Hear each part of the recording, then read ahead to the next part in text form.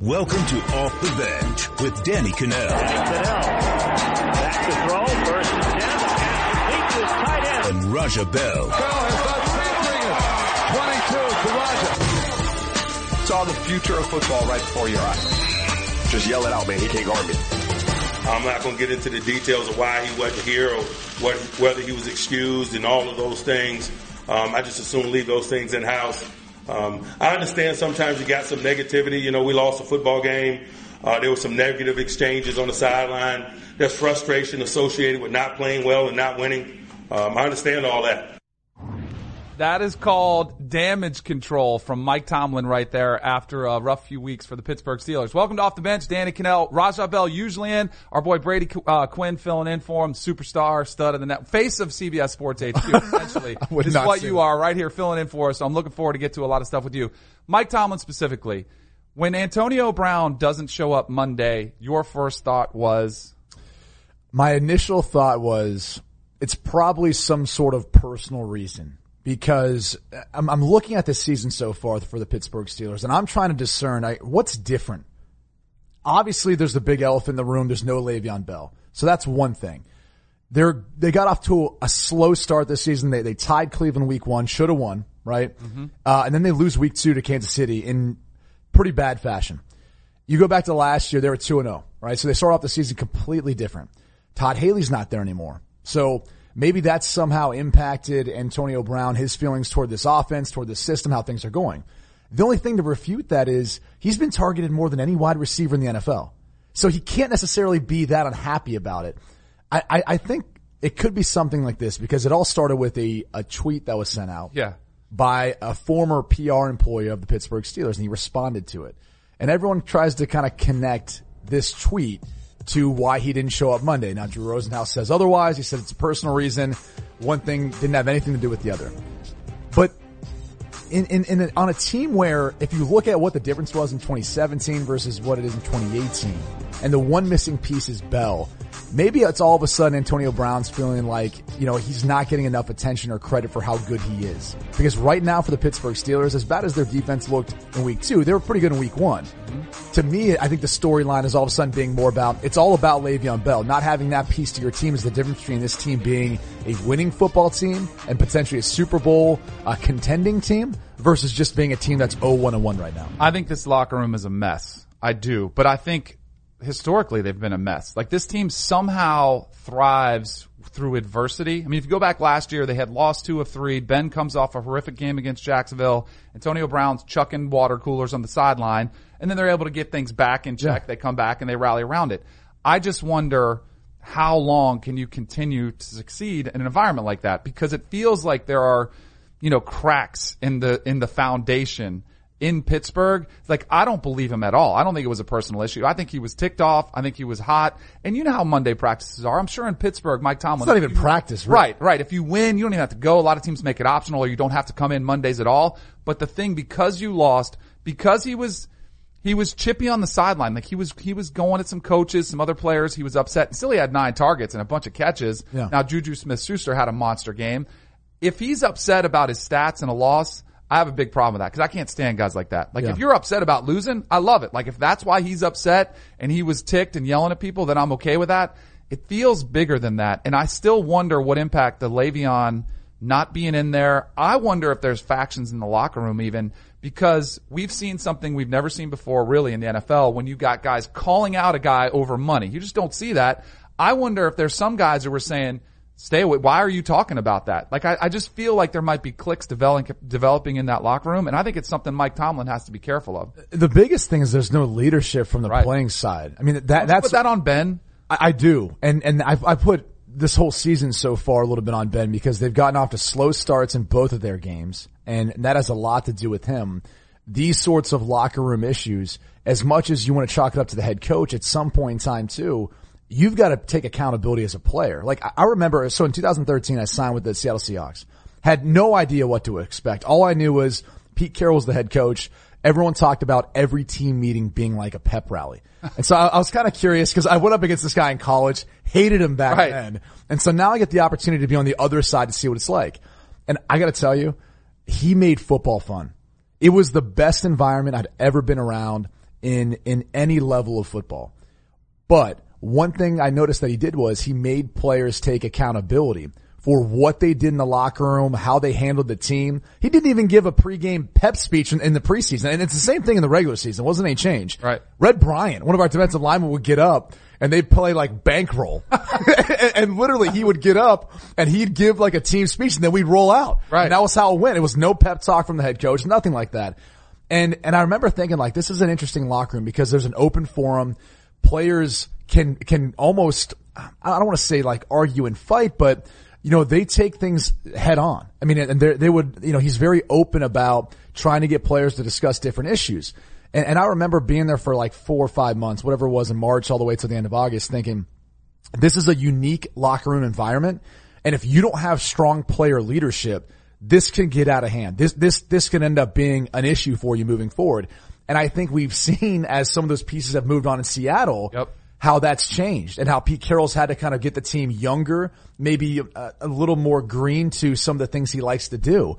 Maybe that's where Pittsburgh at some point kind of is going to get to, or Mike Tomlin needs to get to, because they just don't have enough leadership and accountability in that locker room right now. And that's because they've always been able to win if they start losing, that's when you see kind of those locker rooms that are a mess really implode. Because if they get back on track, it'll be non-issue. And they can still have arguments. They can still disagree. Guys cannot show up to practice. But I do think Tomlin has to be careful with how he handles this. Does he fine Antonio Brown when he comes back? Is there any sort of punishment? Because if you give Antonio Brown different treatment, I think that irks guys a lot in a locker room. It does. But it's hard. But he's Antonio Brown. He's the best receiver in the NFL. You know how that works. Do it. Yeah, exactly. All right, so we got drama there. We've had drama unfolding in New England for probably the past year and a half, and they've been able to thrive under it too, but it does feel like it's different because of the Brady-Belichick dynamic and really the triumvirate. His Kraft is involved in this too. So there's a new book out by Ian O'Connor, and it claims that Brady wanted a divorce from Belichick. Do you buy it? Well, let me ask you this. Ian O'Connor, who does he write for? ESPN. ESPN, okay. Yes. Because look, I'm not into conspiracy theories, but it does seem like ESPN has some sort of issue wanting to break apart the New England Patriots. Like I don't know. I think everybody does. I think everybody wants to be the first one to say, that's it. The end of the dynasty is here. Tom Brady's too old. Like, it feels like there's a race. And now there's so many people that doing it. It's like, well, everybody's saying it. But I tend to go the other way. Like, I want to see it implode first before I go out and predict it, because they've been able to survive and coexist just fine with all these Super Bowls and getting to Super Bowls. I don't think it's a big deal. I'm with you. It's like timing the stock market. Like, no one's going to be perfect with when this happens, but you definitely want to be there to try to take advantage of it when you can.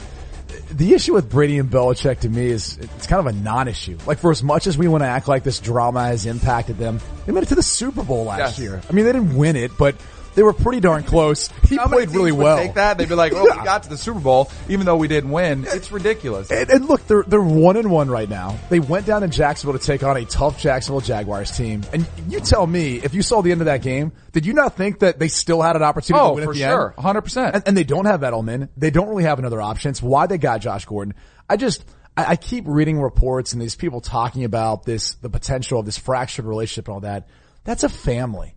And Ian O'Connor made it sound like more of a marriage is what he was trying to kind of compare it to. And to me, I just don't see it that way. I see it more like a family where you've got this father-son relationship. Yes. And, you don't like all the time the tough love your father gives you, but later on in life, and that it's what's best for you. You may not want to admit it in the moment, and it may be tough to deal with, and maybe that's why he needed more time away from Bill Belichick, because he's getting to the point where he's older now, right? Yeah. Like it's okay to move away from the house and move away from your family. You're going to take those lessons that you've learned with you, and then you'll come back, and that's what he's done. And I think, looking at how he's handled the off seasons now, to me it's more about him wanting to be with his family more, like legitimately, and then coming back. And I think he played more in the preseason than any starter did, and that was probably part of the agreement. But I don't think there's as much of a fraction in that relationship than people think. I don't think the relationship has ever been that chummy. Like, I don't think it's been that great ever. I think if you would have said 10 years ago, you would have said, does Brady love Belichick? No, but he loves winning.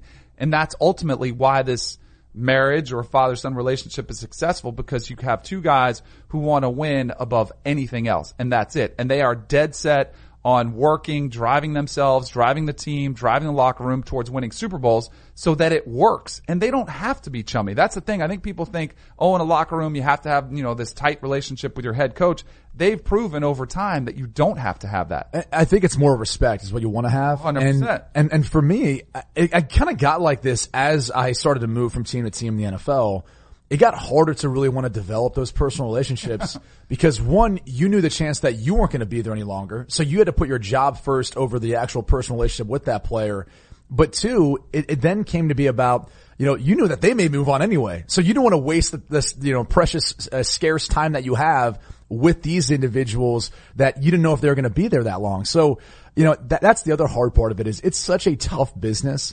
I don't know that any coach really wants to get overly close or chummy with those athletes because there will come that day, Father Time gets the best of us all, where he's got to make the tough decision. He's going to have to move on. There was a crazy suggestion in this book. It says the moment Belichick moved Garoppolo to San Francisco and banked on Brady's off-stated desire to play at least into his mid-40s was the moment Brady was virtually locked into suiting up next season and beyond. Had he retired or requested a trade, he would have risked turning an adoring New England public into an angry mob. See, this to me what drives me nuts because this is a quote that's been taken and people are running with it like, oh my gosh, he didn't request a trade. Like he didn't. Like, yeah, it would have been crazy, but he didn't. Ultimately, he is there playing. I do think there is something because I felt like when they did, and do you think Brady was behind Garoppolo getting traded? Like, do you think he was a moving force in that? Because I think he probably did have some say in that. Well, they have the same agent. Right. So I don't know. He was aware of what was going on. I think he was aware of what's going on. I think if you're Don Yee, his agent, you're probably saying, my one player is telling me he wants to play till he's 45. Right. So what's in the best interest of my player and me if I'm that agent? I need to get Jimmy Garoppolo to another team because he's going to get paid. Like he wants that. I want that. Like we're both aligned in that interest. And it just wasn't going to be in New England until Tom Brady's moved on. So I don't think he really had, an impact on it, maybe besides the fact that he is adamant about trying to play till he's 45. And he locked him out of TB12 center. Like that's kind of messed up. That is kind of messed up. I don't even know how true that is. I mean, come on. Hey, another ESPN report. Yeah. I'm just saying it was out there. There's been a few swings and misses, right, by the old I do think it's funny too, is after they lost to Jacksonville, you hear the rumblings. Oh, he looks older now. He's still doing the same things he did last year. They'll still be fine. What do you mean he looks older? He's scrambled up for a first down. And he protects himself, which is the same thing a lot of quarterbacks do. If you can't run, you're going to throw it away. You're going to take a sack. Why stand up and take it? How many years younger is he than Eli? Or older than Eli? Like 5? Eli's 37, yeah. So he's like 4 or 5? Yeah, 4, yeah. He looks better than Eli Manning times does. Better, yeah. And he's 41 years old. Yes, he does. He looks outstanding. It's that diet, man. I'm telling you, plant-based. Are you on it? Are you on it now? My wife wants me to be on it, but I cheat. It's all about the rubber bands too, right? There's like pliability. He has the shirt. I got to get a pliability shirt. So we have old quarterbacks we're talking about. We also have young quarterbacks. Josh Allen, I have to admit, I was one of the ones, and I probably overreacted to it. Said, oh, this Bills team's going to be awful. It's a huge mistake to play Josh Allen. Still very early. It still might be. But I actually thought he handled himself okay in his first start in the NFL when there was a big sense of panic as, oh, how bad is this going to be? I thought he looked all right. And I think it's good for him to go out there and play. Now, the stats, 2 interceptions, not good. It was ugly, got sacked a bunch. But I'm kind of coming full circle to saying, you know what? If he's your future, you might as well play him and start learning. Because the only experience you can truly learn from, you can do all the stuff in the playbook. You can do all the stuff on the board, watch all the film. But unless you're in the pocket, seeing the field, seeing defenses, there's no better teacher than that. Yeah, the only issue with that is I think these are, experiences good unless it's bad experiences, right? Like in life, like we're always like, oh yeah, no, you want experience when it reps at something. Well, not if it's a terrible environment and not if you don't have any help around you. Mm-hmm. Unfortunately, that's what he's dealing with. And I think for Sean McDermott, their head coach, he is their best option at quarterback. So they've got to play him. It's not just about their only option. That's the thing that bothers me about McDermott. They had zero plan, or the plan they had failed miserably, because he even said, he referenced when he was with Andy Reid and they had Donovan McNabb, they waited till November. And so he wanted to hold out. And because Peterman was so bad, they basically couldn't keep him out there. So they were forced into playing early. Let me just say this. They completely botched the quarterback situation. Oh, it's embarrassing. You paid A.J. McCarron $4 million. He's making like $900,000 out in Oakland. Right. Like you paid the majority of his salary to basically just go have him steal reps from Peterman and Josh Allen during the offseason and then trade him to another team and another team within the same conference. Like that whole quarterback situation was botched. To your point, if they wanted to keep McCarron and they had two options instead of just Peterman, they would have at least had the opportunity to go to McCarron. You give him a number of games to go, after Peterman if you feel like he was your best option. And then you go to Josh Allen. And yes, it takes up an additional roster spot, but I think in the end, if you're really looking at the long-term value of Josh Allen and how you want to try to build him up to let him take over, that would have been the best way to go about doing it. But yeah, we see them already after one half of football, one game, right? Put him in the starting lineup. They're a bad football team. They can't protect him. There's no one to separate on the outside. That's going to be an issue. And now they don't even have a running game because LaShawn McCoy's ribs are banged up. Right. So he doesn't even have help from a running game. And this defense isn't playing the level that it was last year. So literally, this is the perfect storm for a rookie quarterback to go in and struggle. And I talk about this all the time. Like confidence, I think, is a huge thing for quarterbacks and cornerbacks because they play on an island. They're always exposed. Everyone's watching what they're doing. And my concern, I think, moving forward with him is if they end up being like a 1-win, 2-win team, which honestly, I mean, they're a 17-point underdog going to take on the Minnesota Vikings. And the Vikings could very well cover that number in easy fashion. If they end up having one of those just terrible seasons, I kind of worry about how fragile he's going to be moving in the second year. And I know people are like, well, he's not mentally tough enough then. Look, I don't care Did you have Bradshaw on your radio show last week? He was doing a media tour. Yeah. I asked him that and he said, hey, if he's your franchise, he'll be able to endure. He can do it. Troy Aikman did it, Peyton Manning. Give me the steel curtain then, Terry. And like, let me have that defense and a great running game to like have on my back too. But he did reference Peyton and Troy because they both had rough, rookies. Well, and that's where I think if you look at the Colts, they bought in, right? Like they were 100% in on Peyton Manning and they weren't going anywhere. And so if you're the Buffalo Bills, you better be like how Sean McDermott was with Jared Goff, where when he got to LA, his first responsibility was building up Jared again. Because all he heard was this negative talk from everyone outside and even maybe from the former coaching staff. So it was his job to build him back up. It's the same thing with Josh Allen. They better be breathing positivity into this kid's life and telling him, look, our record, it's bad. Statistically, it's not going to look good, but you're the one shining light in all of this that gives us hope for the future. You can't do what Hugh Jackson did with DeShone Kizer. Remember, we're going to commit to him, and then 2 weeks later he was benched, and then put him back in. Right. So Tampa is in a unique spot with their quarterback situation. I don't think it's complicated at all. You got DeSean Jackson comes out now and he says, hey, we're rolling with Fitz. Why would you make a change? I think it's really obvious. And I think you've got the luxury of having Jameis Winston when he gets back from his suspension, that if Fitzpatrick struggles, then you can go back to him. But if you're 3-0 or even 2-1 and Fitzpatrick plays well, why go back to Jameis Winston if you have a good thing going? Do not mess with his chemistry. You agree? Yes. I think it's obvious. I don't even know why anybody's even talking about this. He's done enough in the first 2 weeks. I mean, this is historic, right? No quarterback's ever thrown for 4 touchdowns over 400 yards in 2 games in a row and won both those games. He's the first to do it. Ryan Fitzmagic. Okay. And we'll see whether or not he gets that trademark. Since Mika Fitzpatrick's better take it. Yeah. And he's come out with like some swag outfits like he wore after the game. I don't know though. Mama Fitzpatrick is trying to say she's been calling Mika that for quite some time. So when a mom gets involved, like this could not end well. We'll see what the attorneys say. What would the line be for you? Like, what would it take to go back to Jameis? I think it would take, is it a bad game? Is it a loss? It's a couple bad games, I think, by Ryan Fitzpatrick, and probably losses. I actually need to make a decision long term on Jameis too. Right. Well, it kind of already had. They picked up his option. Right. And you can go the franchise tag route, which is actually not the worst thing to do if you're Tampa. Right. I know no one likes doing it because of Kirk Cousins, but I think if you just do it for 1 year, you can end up working out a long-term deal if he's proven to you by then. I think this is good for all parties involved for this reason. Ryan Fitzpatrick is the leader that this team needs right now. When you talk about the quote from DeSean Jackson, when you see like the Eskimo beard kiss that he's giving his offensive lineman. Yes, I love it. They love him. They love him. I don't know that anyone in that locker room has really fully bought in on Jameis Winston as a leader. And he's never had the opportunity to kind of sit and watch, like ever. ever in his life. He was always a top prospect in high school, going into college, and then in the NFL. Never had a chance to sit and watch. I actually think this could be a good moment for him to sit and watch Ryan Fitzpatrick until this thing kind of falls apart or whatever happens. And for Dirk Cutter, like, you're on the hot seat, man. Yeah. Like, you can't afford to go back to Jameis Winston and then have it not work out and you lose games. That's a direct correlation with your coaching decision making a poor one, and it's going to directly result in him potentially being dismissed after the year, if not before that. When we saw him in his outfit, the outfit he stole from Deshaun Jackson, when you traveled, did you come with 2 outfits or 1? No, because there was a plan for me though. If I had a bad game, I wasn't rolling out with the swagged out suit. I was going to go out there like directly from the field, do the press conference after, like in the t-shirt, sweaty, dirt on it. I didn't want to look all dapper while we had a bad game. So I was I was worried about public perception. You weren't though. You just roll with I was always suited and booted, man. GQ. That's what you liked. All right. We got to take a break. We're going to do my terrible 10, see if Brady, thinks I'm crazy. And you mentioned coaches on the hot seat. I got a stat that you're not going to believe on coaches on the hot seat. It's coming up next and Off the Bench.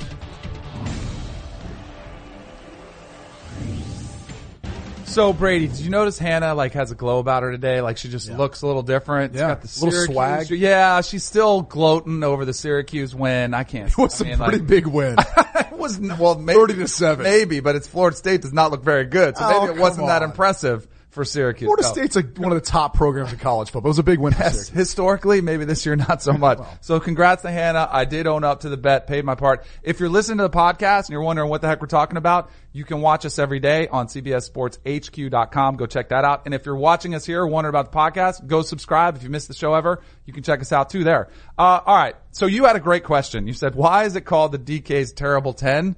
That's I really didn't know the answer. I thought it was like some on the terrible towels or some good thing that's been in the NFL. And Coke, our producer, said, it's because all my takes are terrible. And so everybody's going to think these are terrible. So I'll be curious to see what you think if this Terrible 10 is a terrible list or not.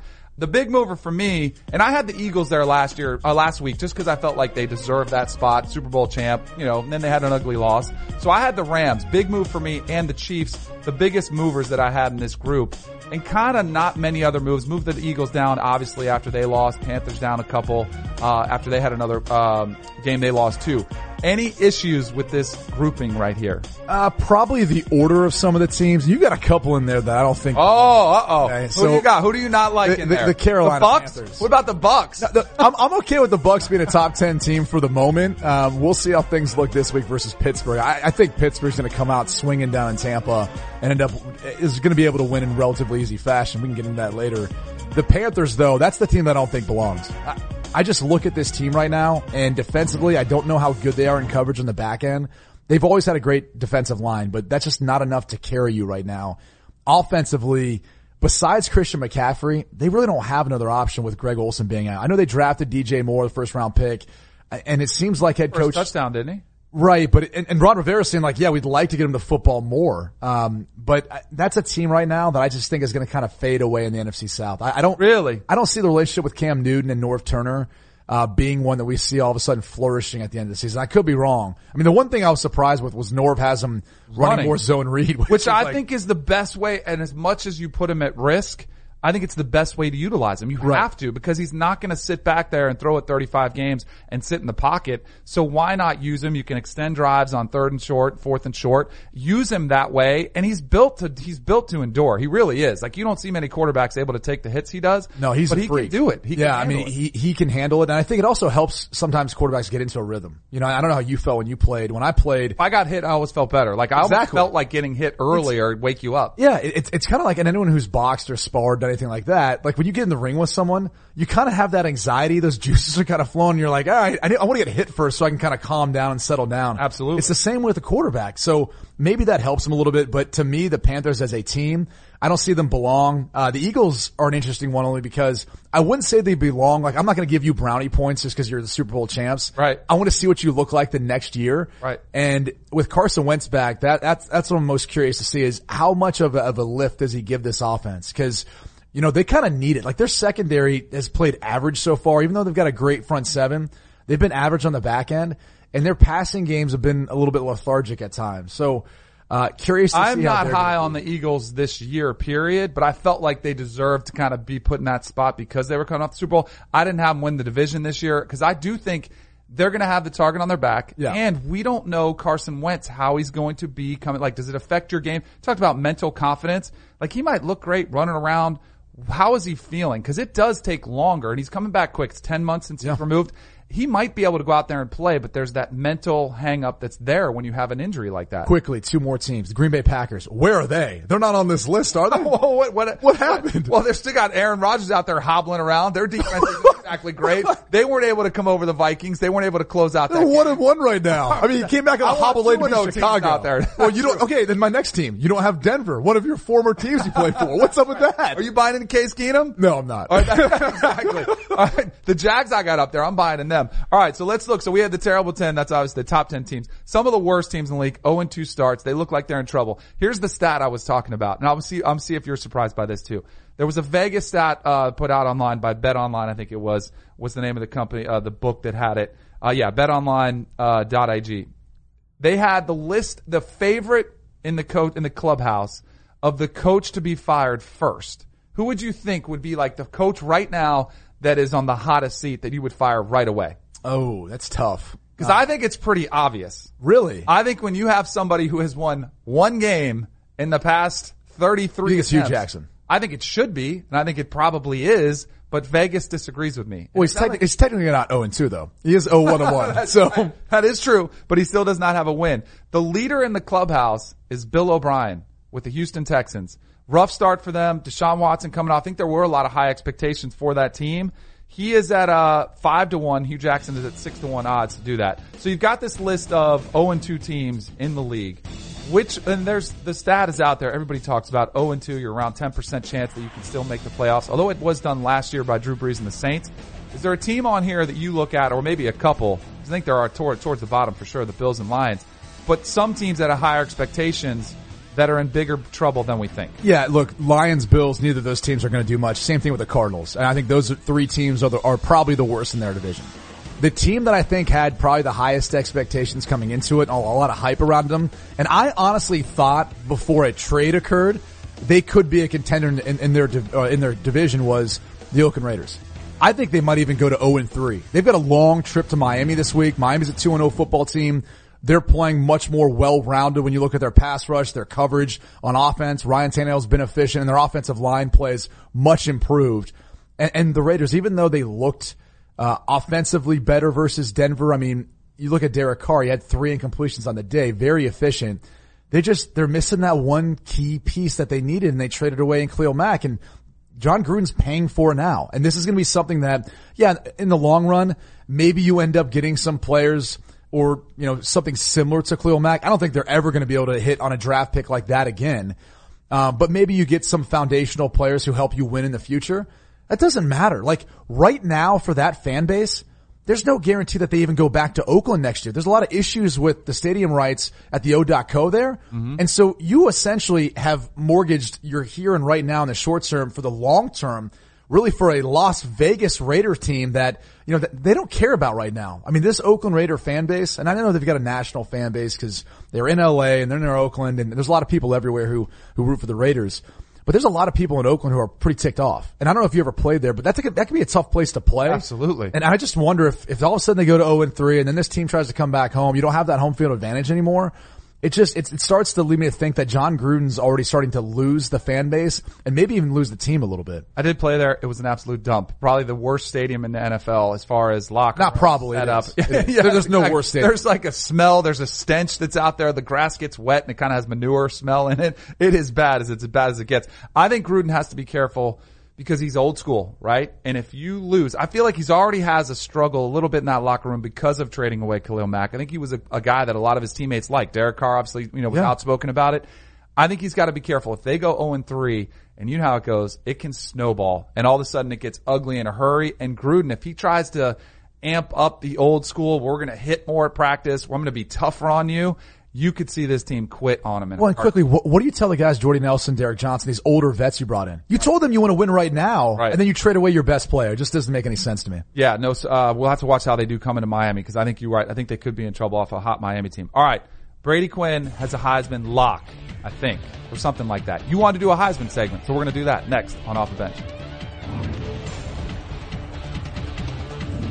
All right, welcome back to Off the Bench. Our boy Brady Quinn filling in for Raja today. The Heisman. It's never too early to talk about Heisman. No. I think it's unique this year because I think it really is wide open. I mean, I think there are obviously some leaders from Vegas, but last year you had Lamar Jackson, went, right off or 2 years ago, went right off, had the statistical, games. Baker Mayfield had an early win against Ohio State. He kind of sat in the driver's seat and maintained it throughout the season. This year, Tua Tagovailoa, the odds-on favorite, 7-4 from Las Vegas.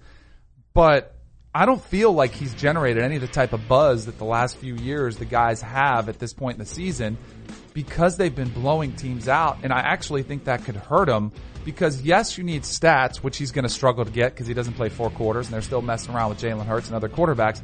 But you also need Heisman moments. And if you look at their schedule, I don't even think he's going to need them. He's already getting these touchdown passes in the first, second quarter.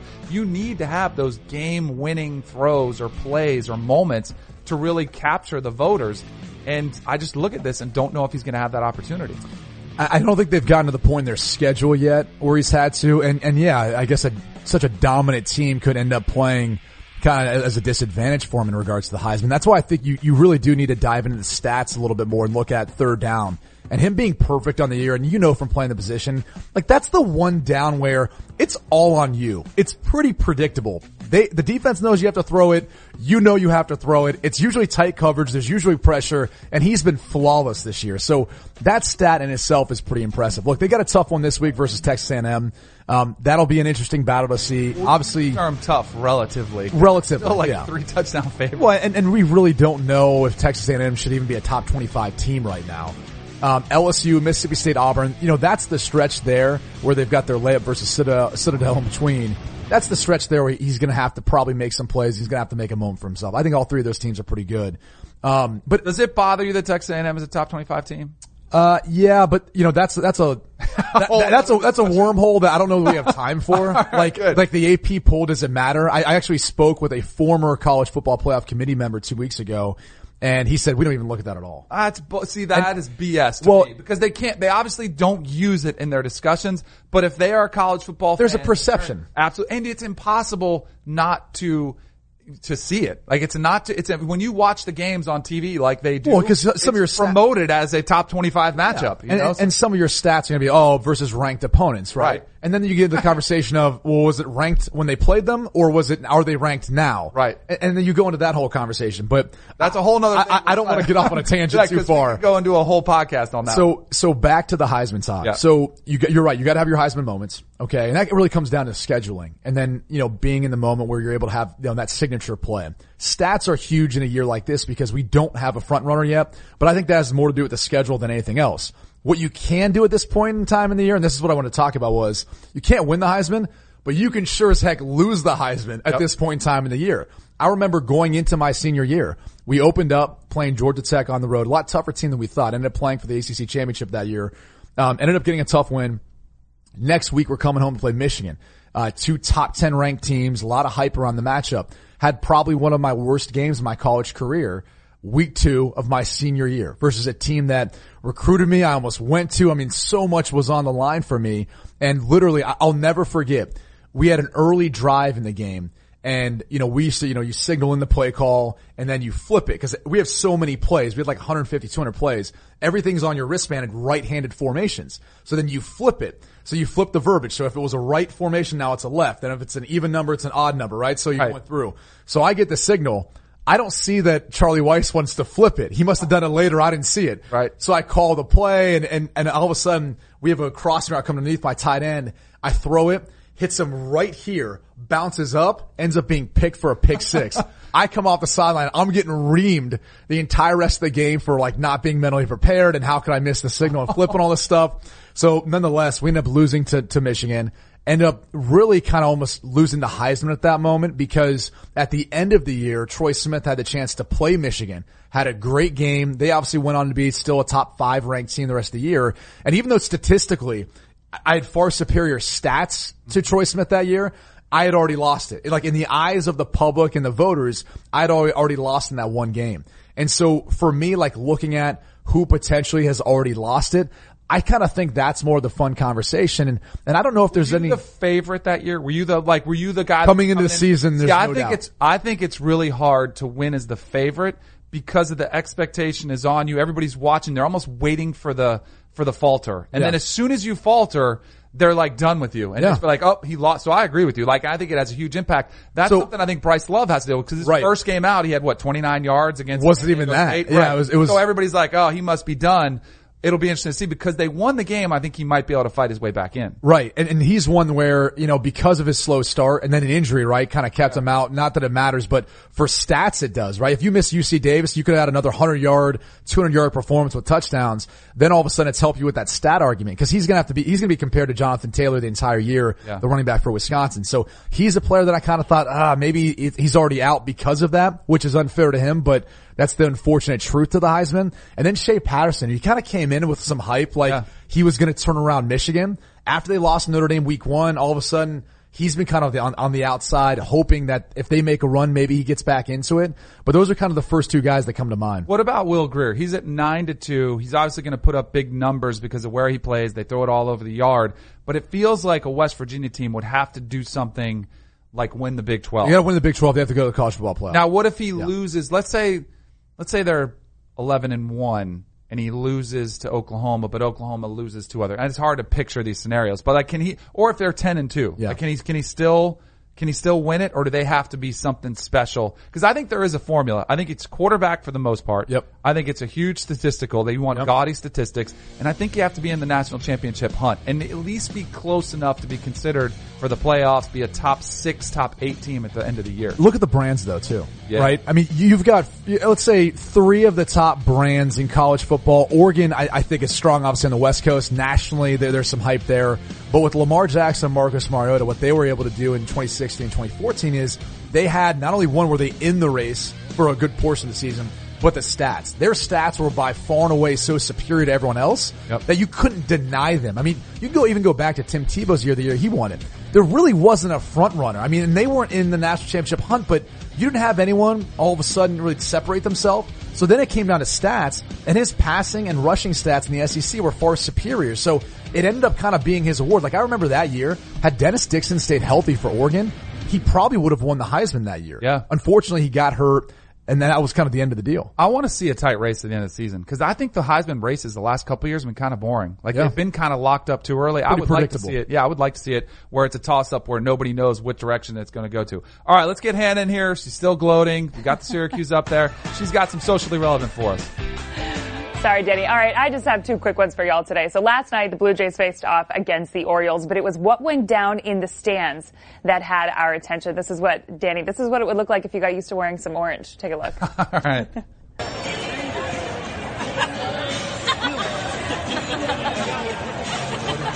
What is he? Wow, look at the... This guy does his Pilates or his bar. Whoa.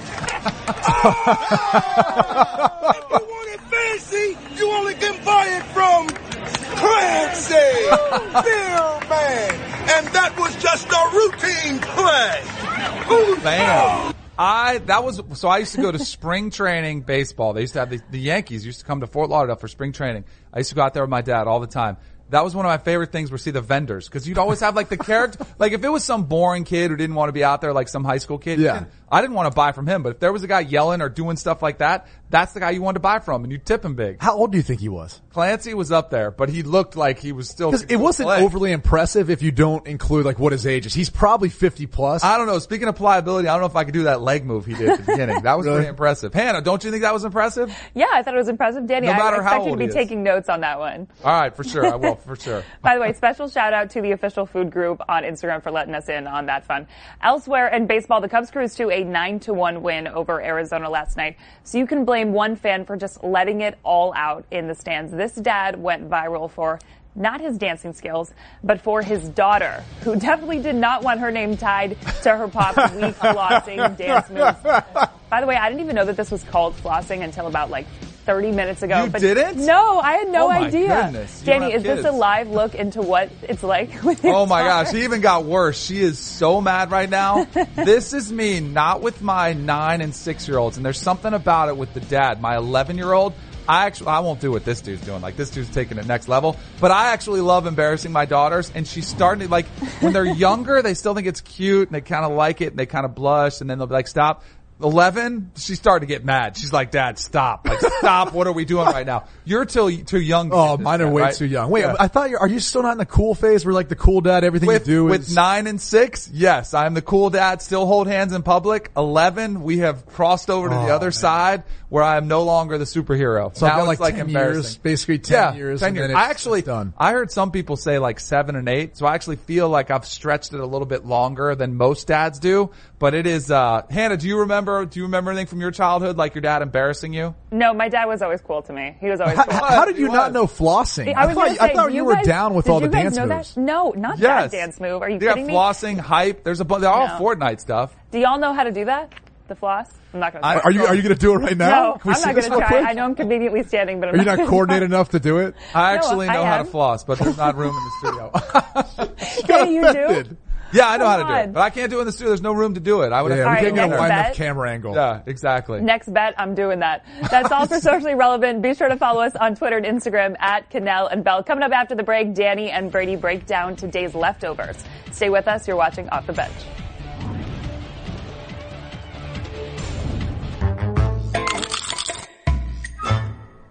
All right, let's finish off some leftovers. So I saw this report that came out, and I was pretty surprised by it. And then I was like, hold on a second. I want in on it, even though I'm not in the Hall of Fame. Like, let's get every former player. Get you a gold jacket if you want. Yeah, exactly. So there's a group of Hall of Famers.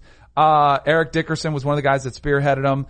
Jim Brown, Derek Brooks, Earl Campbell, Richard Dent, a lot of big names. Obviously, they're Hall of Famers. They should have big names. A couple of them have backed off a little bit. Kurt Warner and Jerry Weiss have kind of distanced themselves a little bit. But they have made a plea. They're saying, you know what? We want to get a salary because we're in the Hall of Fame, I guess. We want health insurance for life. And they're saying, if we don't get it, we're not going to show up for the Hall of Fame ceremony.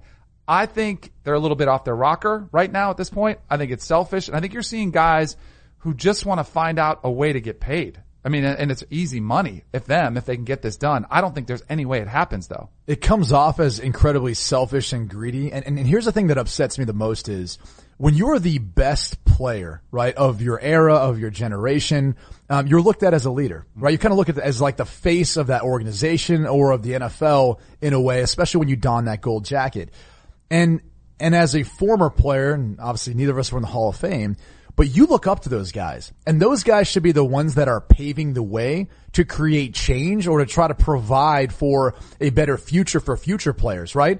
That's not what they're doing. No. They're just it's a money grab. I mean, they're being selfish. They're being greedy. They're just trying to essentially get paid for being in the Hall of Fame. Like, if you feel like, the conditions under which you played weren't good enough, then that's, that's a product of like timing. Like, I can't help that, right?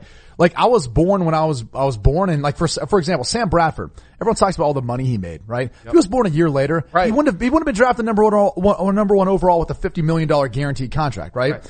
So it just so happens he was lucky enough to be born when he was born. But if you want to create change, like, use your voice to be unified with all former players. And you could try to get those benefits for lifetime health insurance, I'm sure, much easier with a more unified voice instead of being kind of these greedy Hall of Fame players who, like Eric Dickerson, for example, he's the one that came out and said, yeah, $300,000 a year. $300,000 a year for what? Right. What are you doing? Most of these guys can probably make that much for autograph signings.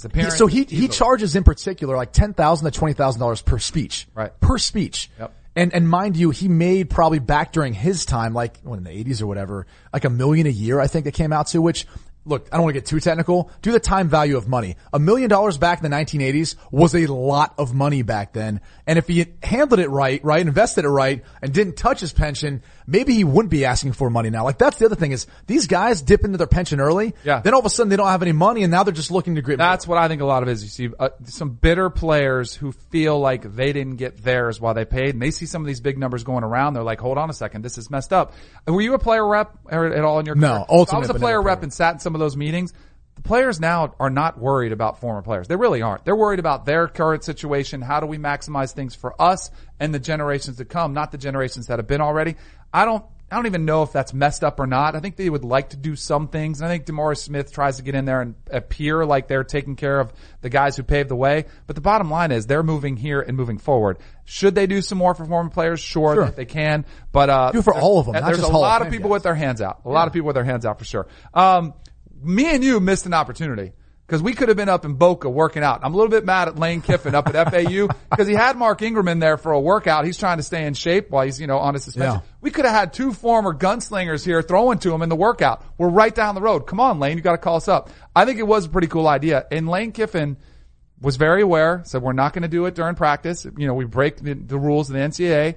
Had him in after his practice is over. Had Mark Ingram out there in full pads running through a workout. I think it's great exposure for Lane Kiffin. He has mastered how to generate publicity around his university, and it's a great thing for us. Well, it's huge. And by the way, if anyone hasn't been to Boca Raton, Florida, just go take a trip up there. It's really nice, I was going to say. So it's not hard to be able to get former players, especially Alabama, since they're so prevalent in the NFL. They have the most of any school right now in the NFL. So when those guys, if they do transition out, why not? Why not utilize the connection you had during your time there? Have them down for a workout. It creates more buzz. It creates a little bit more excitement around the program. Not to mention they've already got enough excitement as it is. So I love the move. I think he's more at the front, kind of cutting edge of being able to think of these social media, doing all those types of things. Absolutely. Creating that buzz, like making your school buzzworthy. And you know where it impacts? It helps your players like morale to see Mark Ingram out there, but also crushes it in recruiting. When you get these guys and you can tell them, hey, we've got this kind of connections and we're in Boca, all those types of things absolutely help the program. All right. Texas Tech quarterback, Alan Bowman. So it kind of went viral that he doesn't tie his cleats. You saw him play. Yeah. Big deal or no big deal? He can do whatever he wants if he wants to throw for over 600 yards as a true freshman. Yeah. You could, I don't even know if you want to wear shoes if you can throw for 600 yards like that. So they're not, because we were talking about it before too. There are a lot of shoes now that are made where they're kind of built-in socks, and the laces don't really serve any purpose. It's just because everybody's always worn laces, they kind of keep them on there. Yeah, and actually, if you've ever worn them, they're probably more comfortable to not, because they're already pretty tight as it is. But again, he moved around fine. I didn't see his shoe come off. I just saw that ball sailing around the field. He was dropping dimes. Did you ever make any fashion statements on the field? Like, did you ever do anything different? Like, were you a spat guy? I would try to spat, yeah, because I was slow, so I was like, all right, this might make me look a little bit faster if I spat. I went one time, Virginia, Thursday Night Football. I did one sleeve and one sock up high, the other one low. I thought it looked great. It was cool. It was different. And then I threw 3 picks and we lost.